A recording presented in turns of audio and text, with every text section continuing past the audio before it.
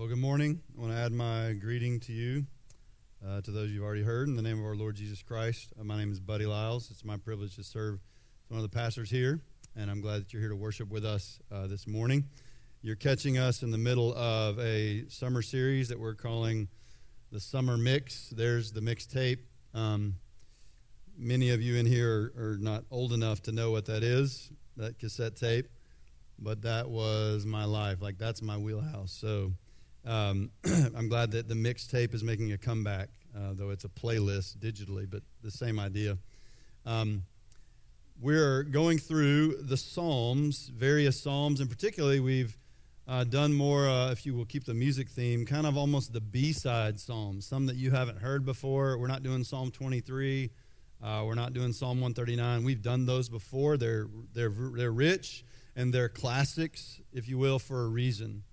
But we also wanted to, there's 150 Psalms, and we thought, let's go through some of those that maybe are a little bit lesser known. Today's a little bit, it's not quite Psalm 23, but this one, at least part of it, will sound familiar to you. But we're going through them because we've said there's a psalm for every season, including whatever season you are in right now. Even if you haven't been with us the first few weeks here, whatever season you're in, if you could put a song title to it for your mixtape, what would that season be? And then realize that God can help you give voice to Him from a psalm that hits on that season. We've gone through some psalms of lament. We will go through a psalm of thanksgiving. Today is a psalm of confident trust.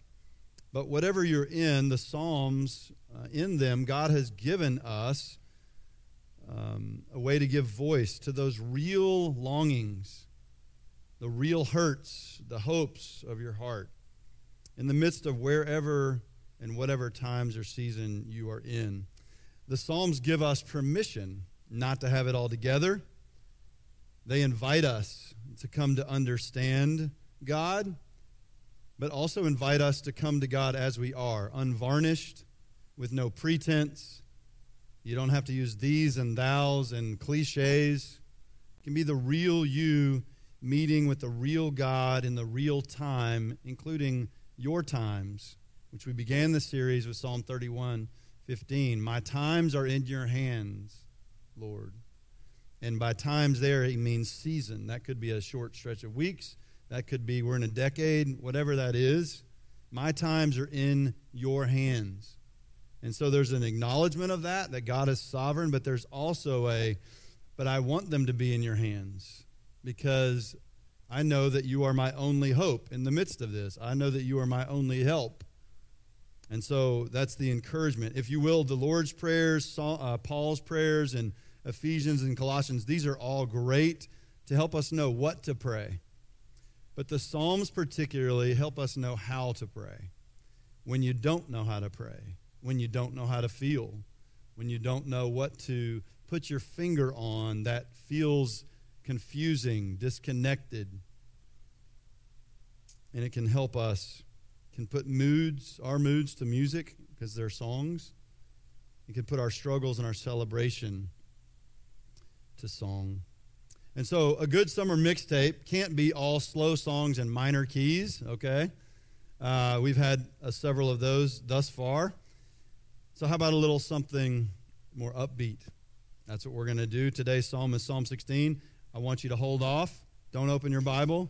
Connor, keep it on this slide, all right? Because what I want to do is I want first to just read it aloud before you and I turn to it on the screens or in your lap. I simply want you to listen. This is a psalm of David. David is once again in a time of trouble or perhaps reflecting back on a time of trouble. Okay, so I want you to resist the temptation to look at your device or your Bible. We won't have it on the screen. I want you to listen to the Word of God through a man after his own heart, David. Particularly pay attention to David's tone, okay? Psalm 16. Preserve me, O God, for in you I take refuge. I say to the Lord, you are my Lord. I have no good apart from you. As for the saints in the land, they are the excellent ones, in whom is all my delight. The sorrows of those who run after another god shall multiply. Their drink offerings of blood I will not pour out, nor take their names on my lips. The Lord is my chosen portion and my cup. You hold my lot. The lines have fallen for me as in pleasant places. Indeed, I have a beautiful inheritance. I bless the Lord who gives me counsel. In the night also my heart instructs me. I have set the Lord always before me. Because he is at my right hand, I shall not be shaken. Therefore, my heart is glad. My whole being rejoices. My flesh also dwells secure.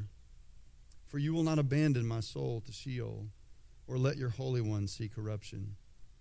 You make known to me the path of life. In your presence there is fullness of joy. At your right hand are pleasures forevermore. This is the word of God. Let's pray.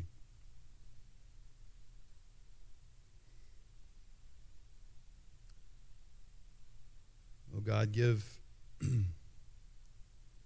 us eyes to see the truth of who you are, that give us orientation to where we find ourselves, that stir in us a desire to know you and the path of life that you will make known to us.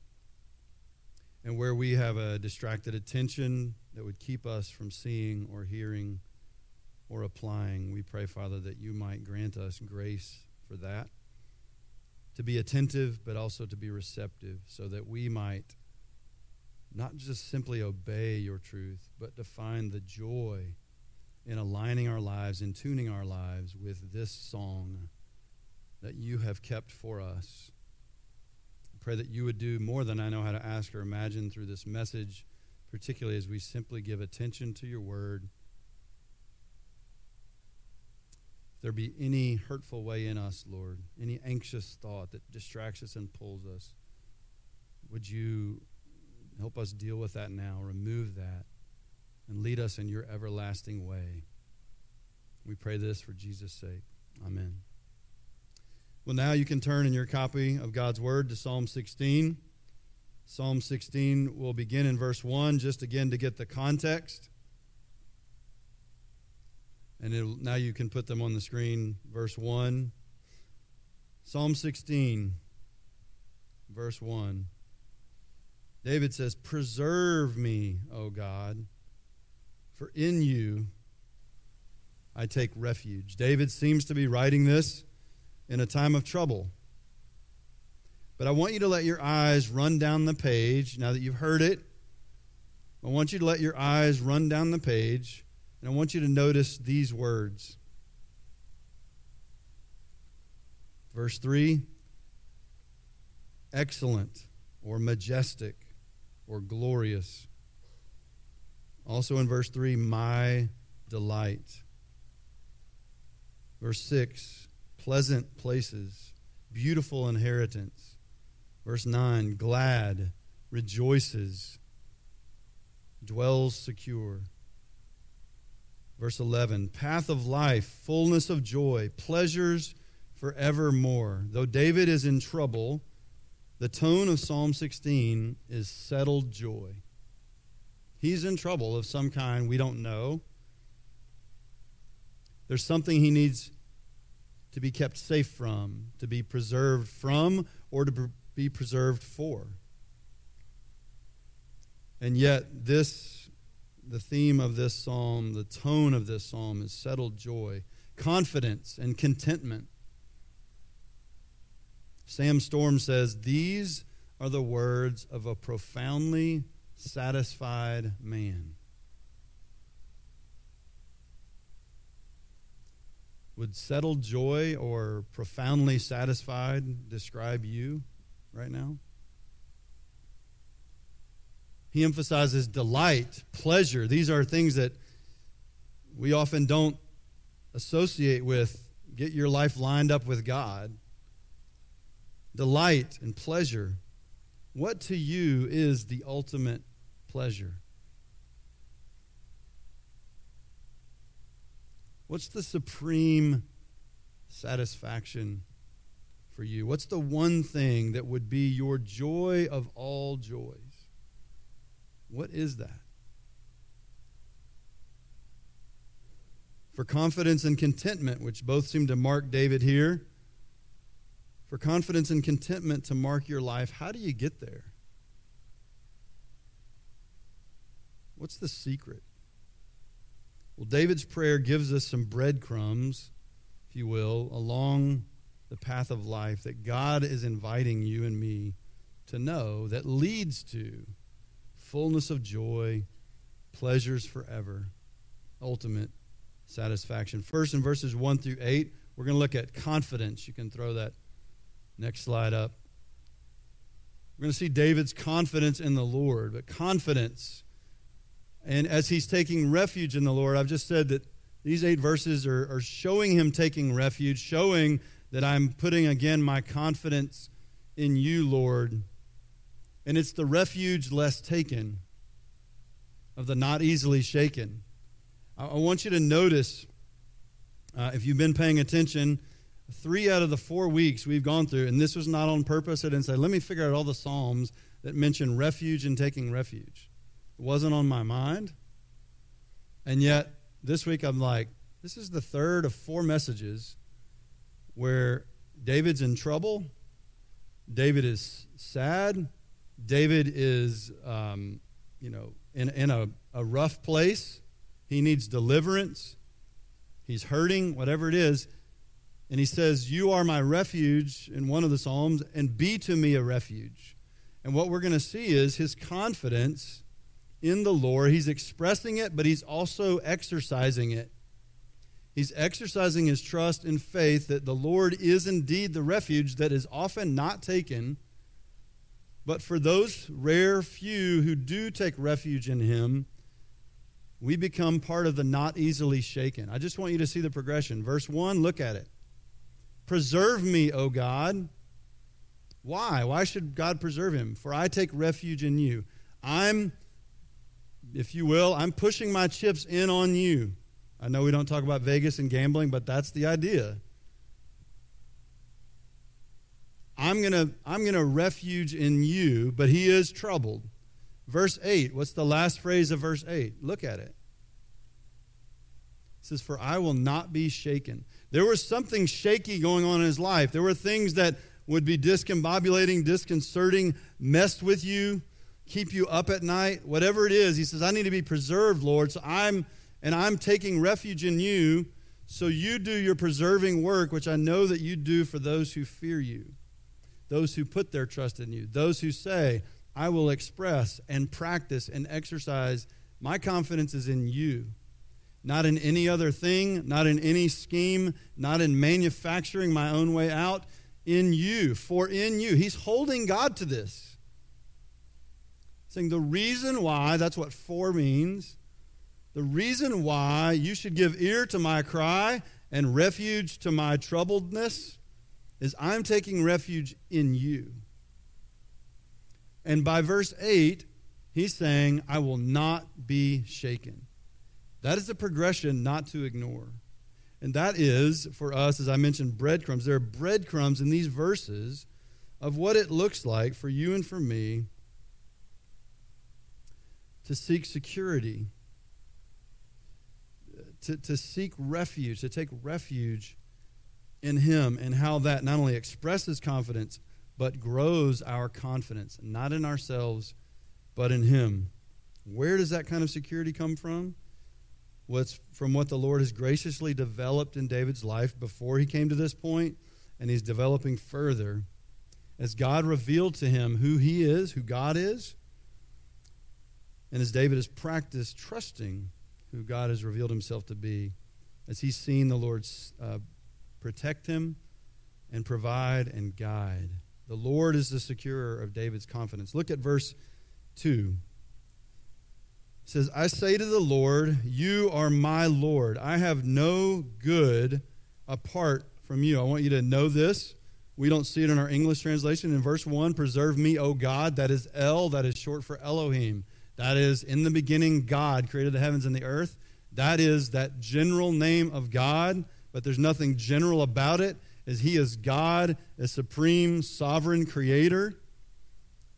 That's who he's appealing to first in verse 1. And verse 2, he says, I said to the Lord. Is it in all caps in your Bible? Most of you probably. That's a clue for us that is the Hebrew name Yahweh, which is the covenant-keeping, the personal covenant-keeping name of the Lord. Why is that important? Well, David is part of God's chosen people. They're chosen not because of their loveliness or their impressiveness, but actually the opposite, so that it would be God's splendor, power, and glory that would shine through him picking a piddly people with not much to show for themselves, and somehow, even in their obstinance, work through them to bring about the deliverance ultimately through the Messiah he would send through them. The Lord, Yahweh, that first Lord there, is saying God, it reminds them of God's faithfulness to his covenant, that even when his people abandon, he will not abandon. He's calling to the Lord who will not abandon his word, his promises, or his people. That's important. In your marriage, when you're having a spat, or you're having a series of weeks where things are thinning out, what do we need to go back to? We need to go back to the covenant we made with one another. We said, and here too I pledge you my faithfulness, or whatever version you said. But I hope it wasn't, hey, the sunset is great today, and I love it, and I love you. That is not a vow. Sorry, that was side pastoral stuff. But you made a covenantal vow to enter into covenantal relationship. He's calling on the God of covenant who keeps the covenant. And that was to be a covenant that would bless his people, so to be a blessing to others, on and on and on. David appeals to him. He says, I said to the Lord, you are my Lord. That's the third word for God, third name, and it's Adonai.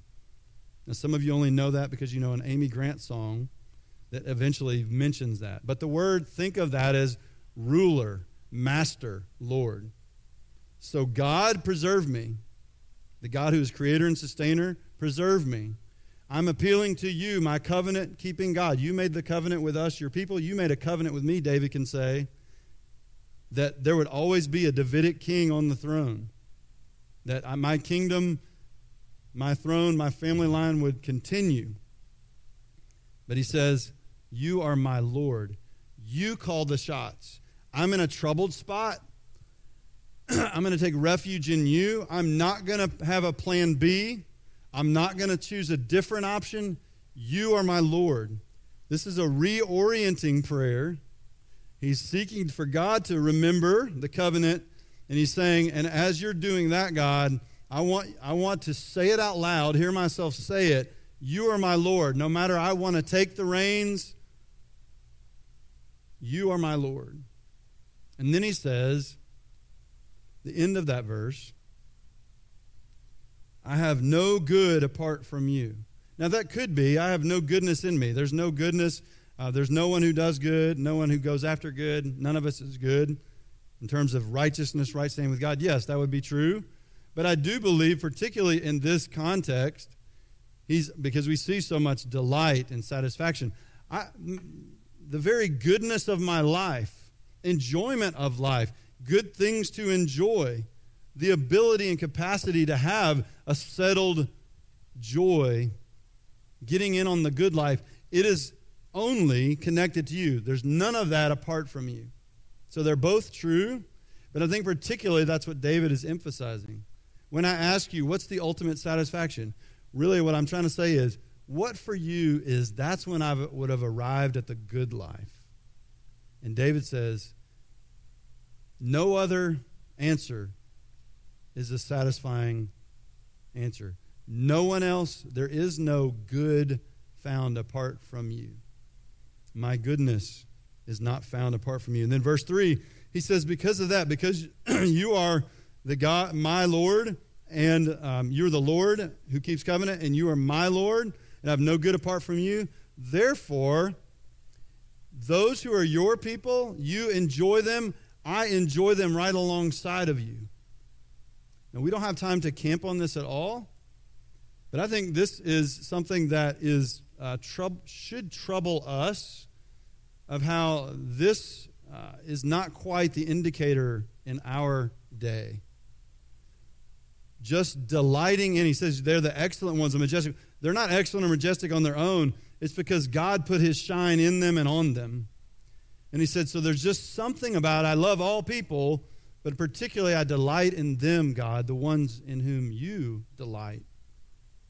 And I just ask simply, does that characterize you? Because delight would be followed through on by getting together, by rejoicing with those who rejoice. Even, it's not enjoyment, but being thankful to be able to be there for someone to weep when they weep, or you're thankful that they're there with you to weep with you when you weep. He's saying, because I'm connected to you, then any people who are connected to you, we're brothers, we're sisters, we're family. And there's something that puts a glow in me when I'm around them, and it's because they're connected to you. He said, but there's the opposite, which is verse 4. He said, there are those who don't pay you the time of day. Verse 4, the sorrows of those who run after another god shall multiply. Their drink offerings of blood I will not pour out or take their names on my lips. So David he's basically saying what you and I have. We hit a little bit of trouble. We hit a little bit of disappointment. We're just waiting and waiting and waiting on something to come through to fill in that blank of the next step in your journey, that thing that will deliver satisfaction. But when it's not coming, when it gets sideswiped, when it gets taken away, when it gets threatened, we're physically threatened, emotionally threatened, relationally threatened. He's really saying what Elijah said to the prophets of Baal. How long will you waver between two opinions? It's God or it's a god of your own making. And he says, I'm not going to go that route. But he is saying, just like all of us, every one of us has that as a temptation. Now, we're not like them. We didn't craft things out of metal or wood.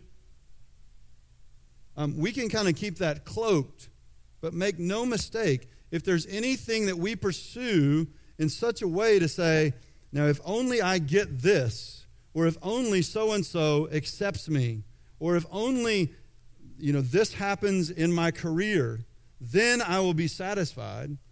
We are constructing a God of our own making that will collapse. I love Isaiah. He's very sarcastic about all this. He says, hey, why don't you let your wooden God deliver you? He says, I know you'll probably have to go and knock another 2x4 to keep it up, but let your God deliver you. David's not getting sarcastic. He's actually inviting us to see,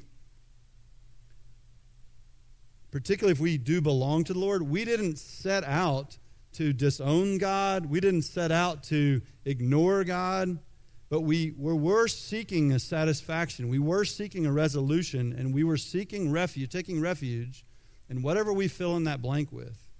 And he says, the sorrows of those who do that multiply and multiply and multiply.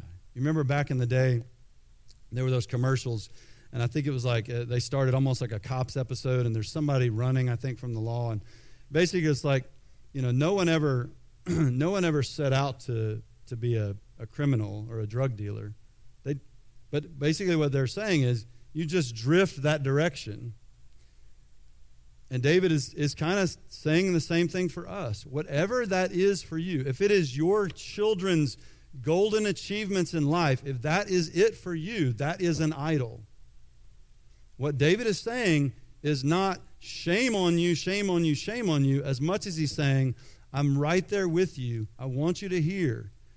Sorrows is what will become of that pursuit. It's only going to multiply. It's only going to build.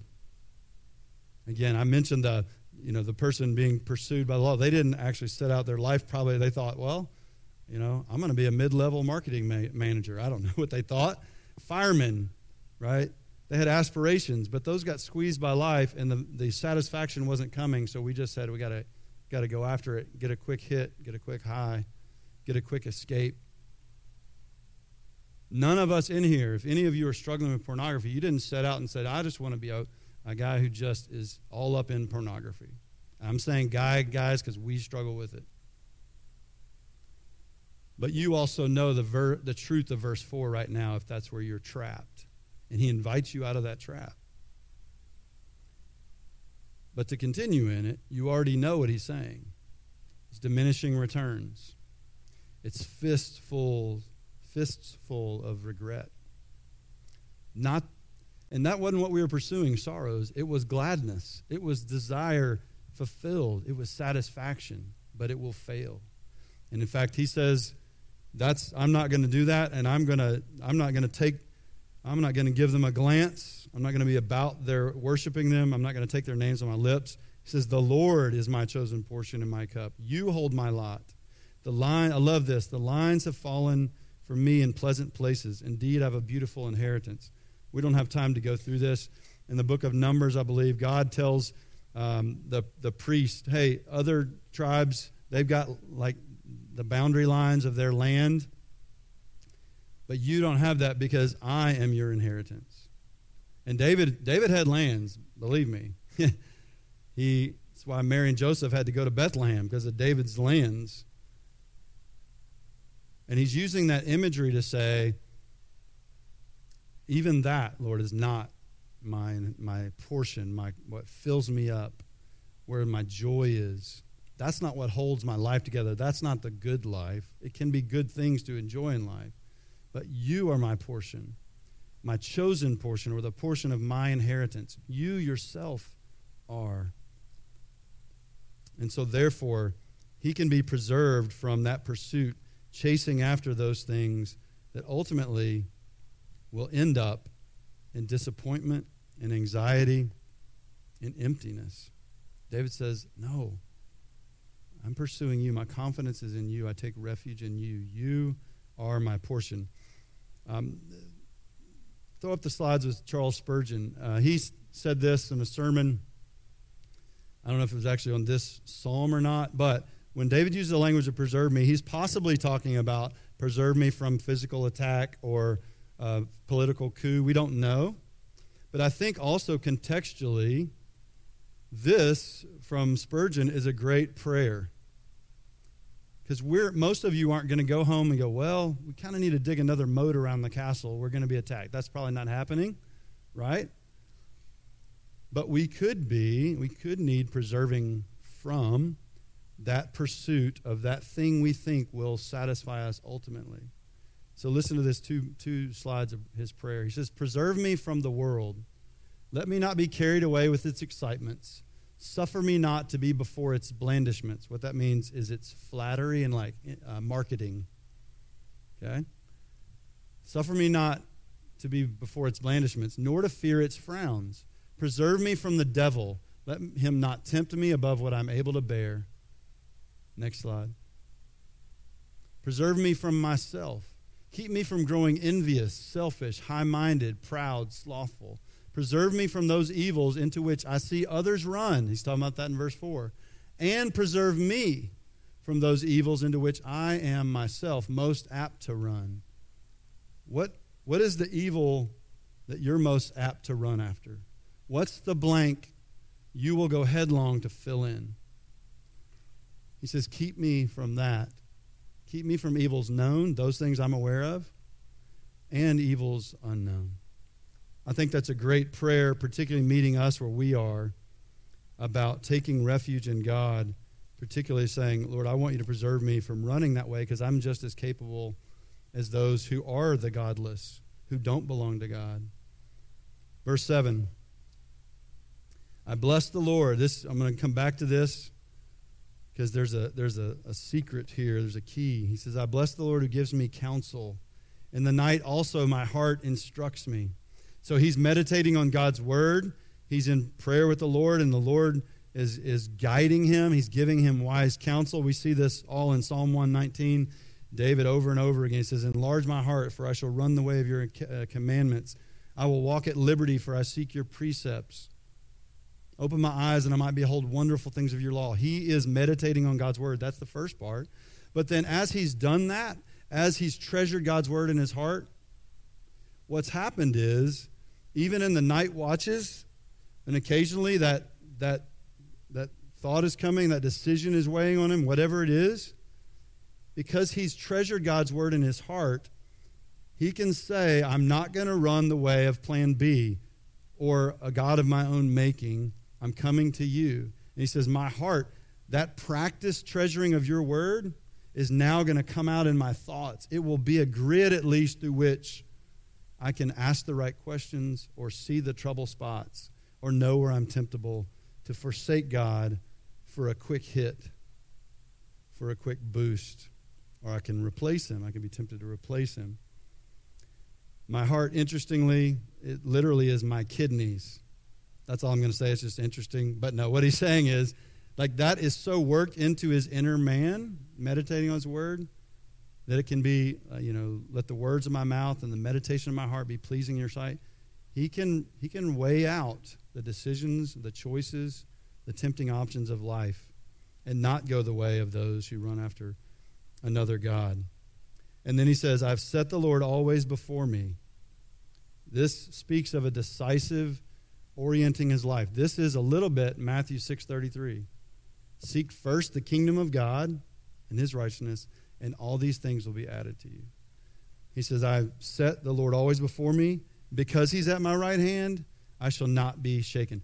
In this instance, God's his right-hand man. God's got his back. God's got his front. God, now you can put in Psalm 139. And wherever I go, I can't flee from him. He's with me. Therefore, my confidence is in him.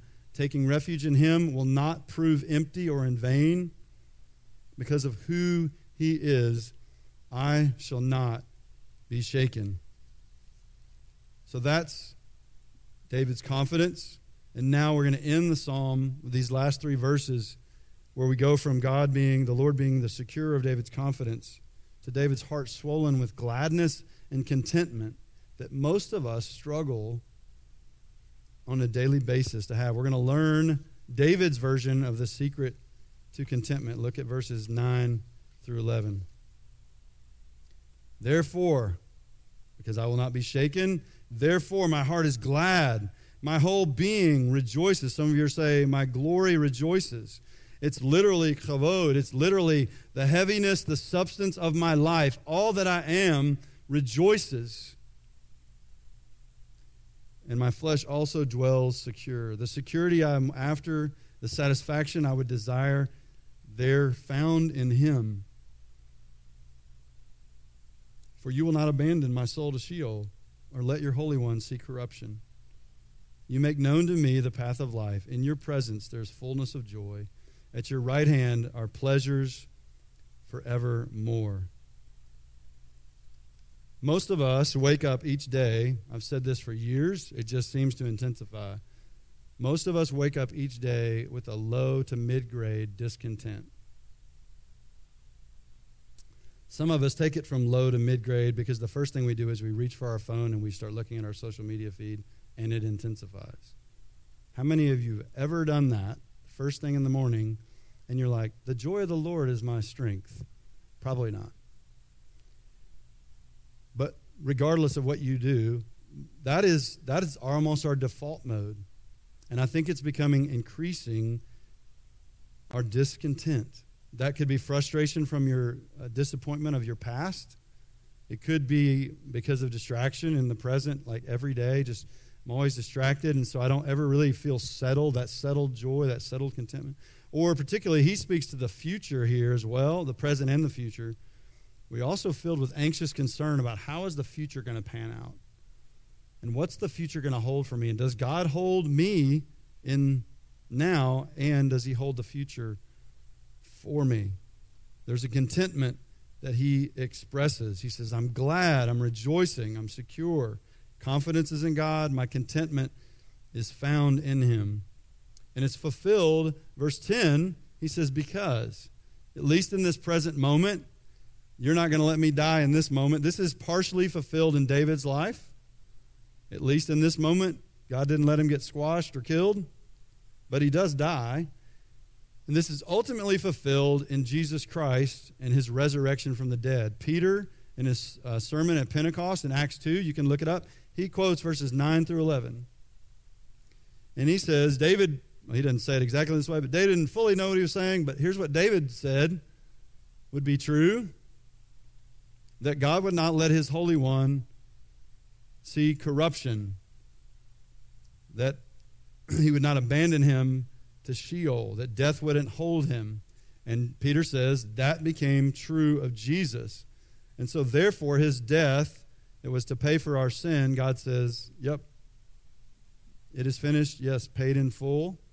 And the resurrection is God stamping, yes, indeed, what he did paid for our sin. And Jesus, who knew no sin, became sin so that he would take on God's wrath so that we wouldn't have to if we take refuge in him and trusting him as our Savior.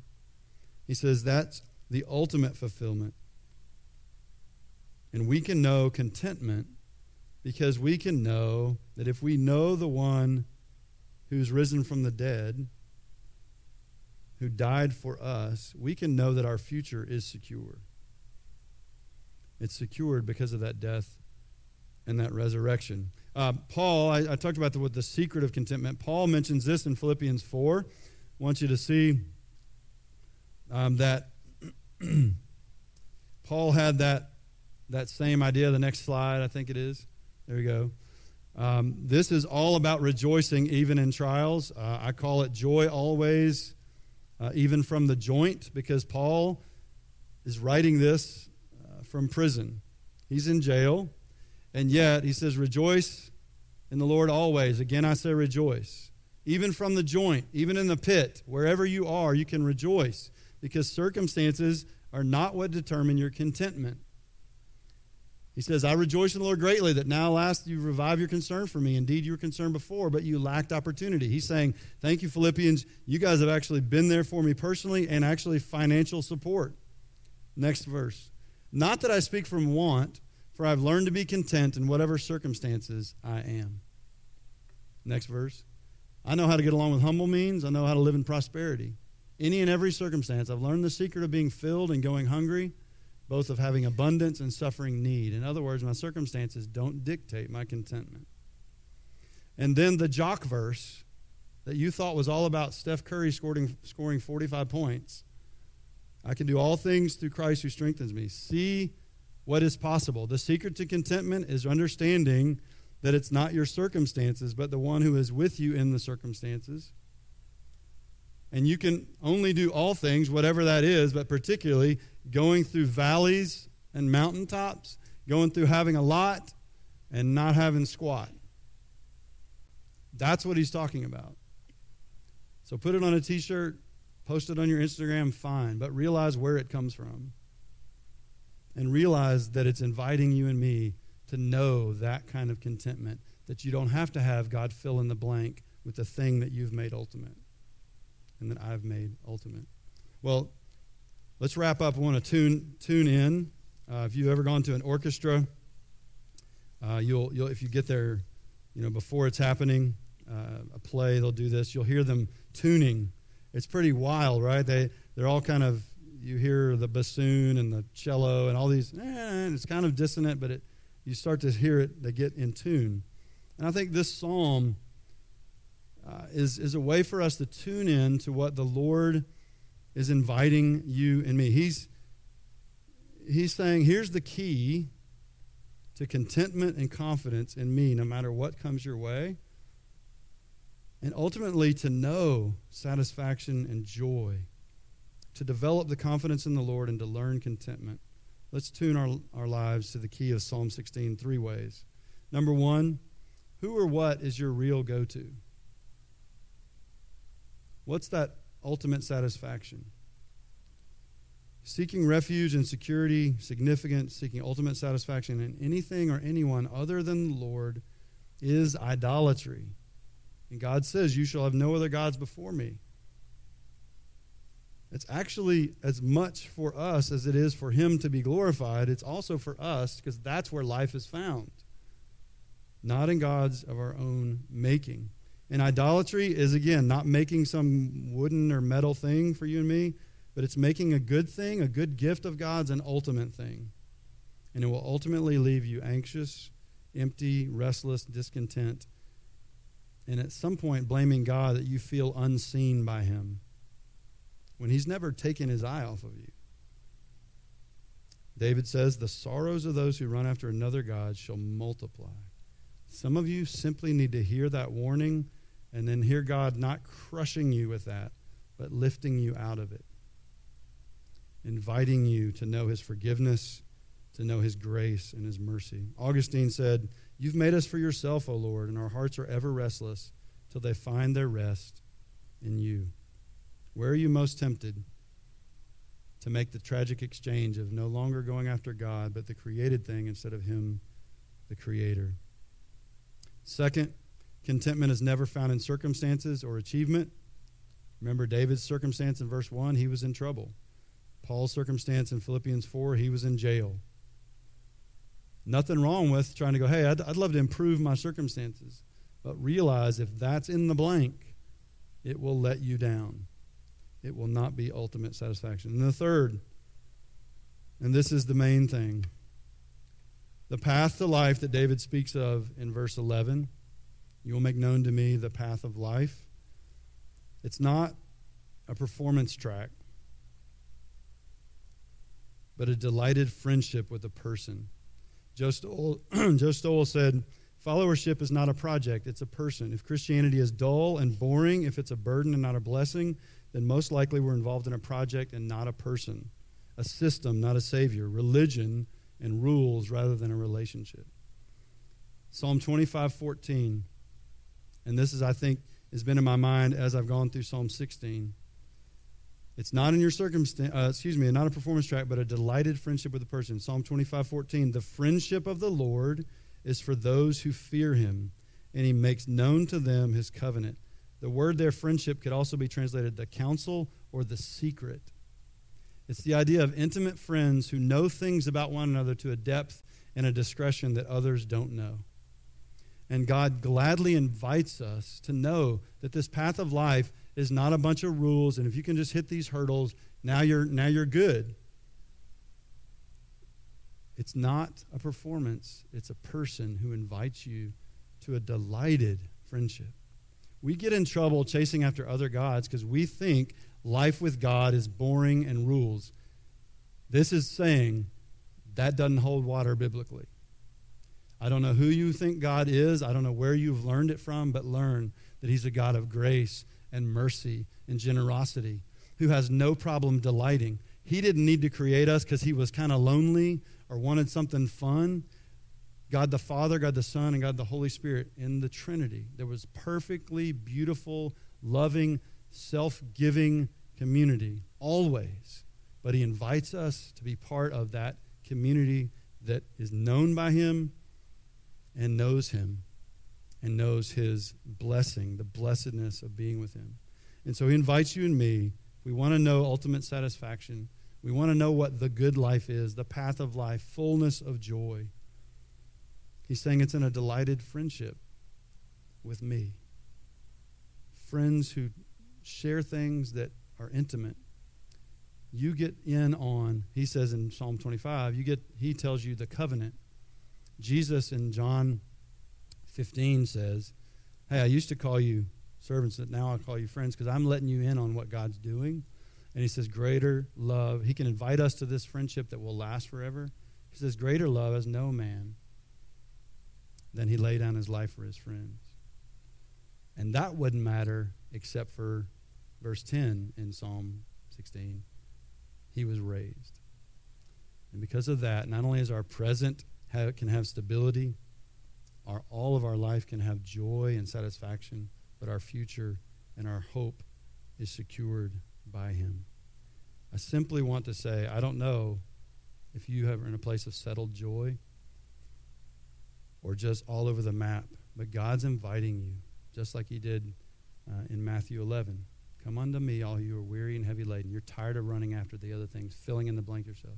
Come unto me, all you who are weary and heavy laden, and not follow my rules.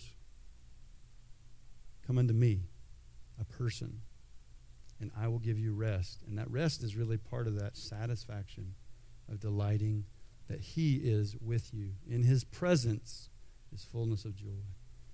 I'm going to have Eric and the team lead us in singing the blessing from Numbers. If you would stand. And this will be how we end today. This will be our prayer, song, benediction, because I know you're ready to go.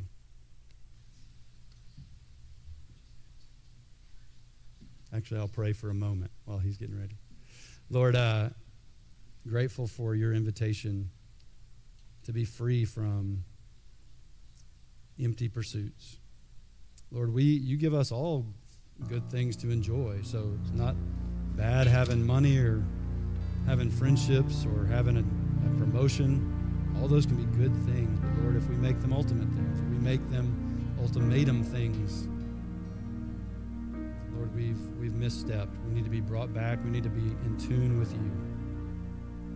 Thank you that you're the God that sings the song of your grace again and again, sings the song of your invitation to know your presence with us, to know fullness of joy. We thank you that we can know that, and we've come to be known by Jesus, and we come to know him. As we sing this song, Lord, may we not only delight in the ways that you are a blessing to us personally, that your gifts are blessings to us, but Lord, that you've intended for us to be conduits of your blessing to others, not only to our family, but to those around us. As we go, Lord, may this song tune us into your heart for those around us to know you as well. In Jesus' name.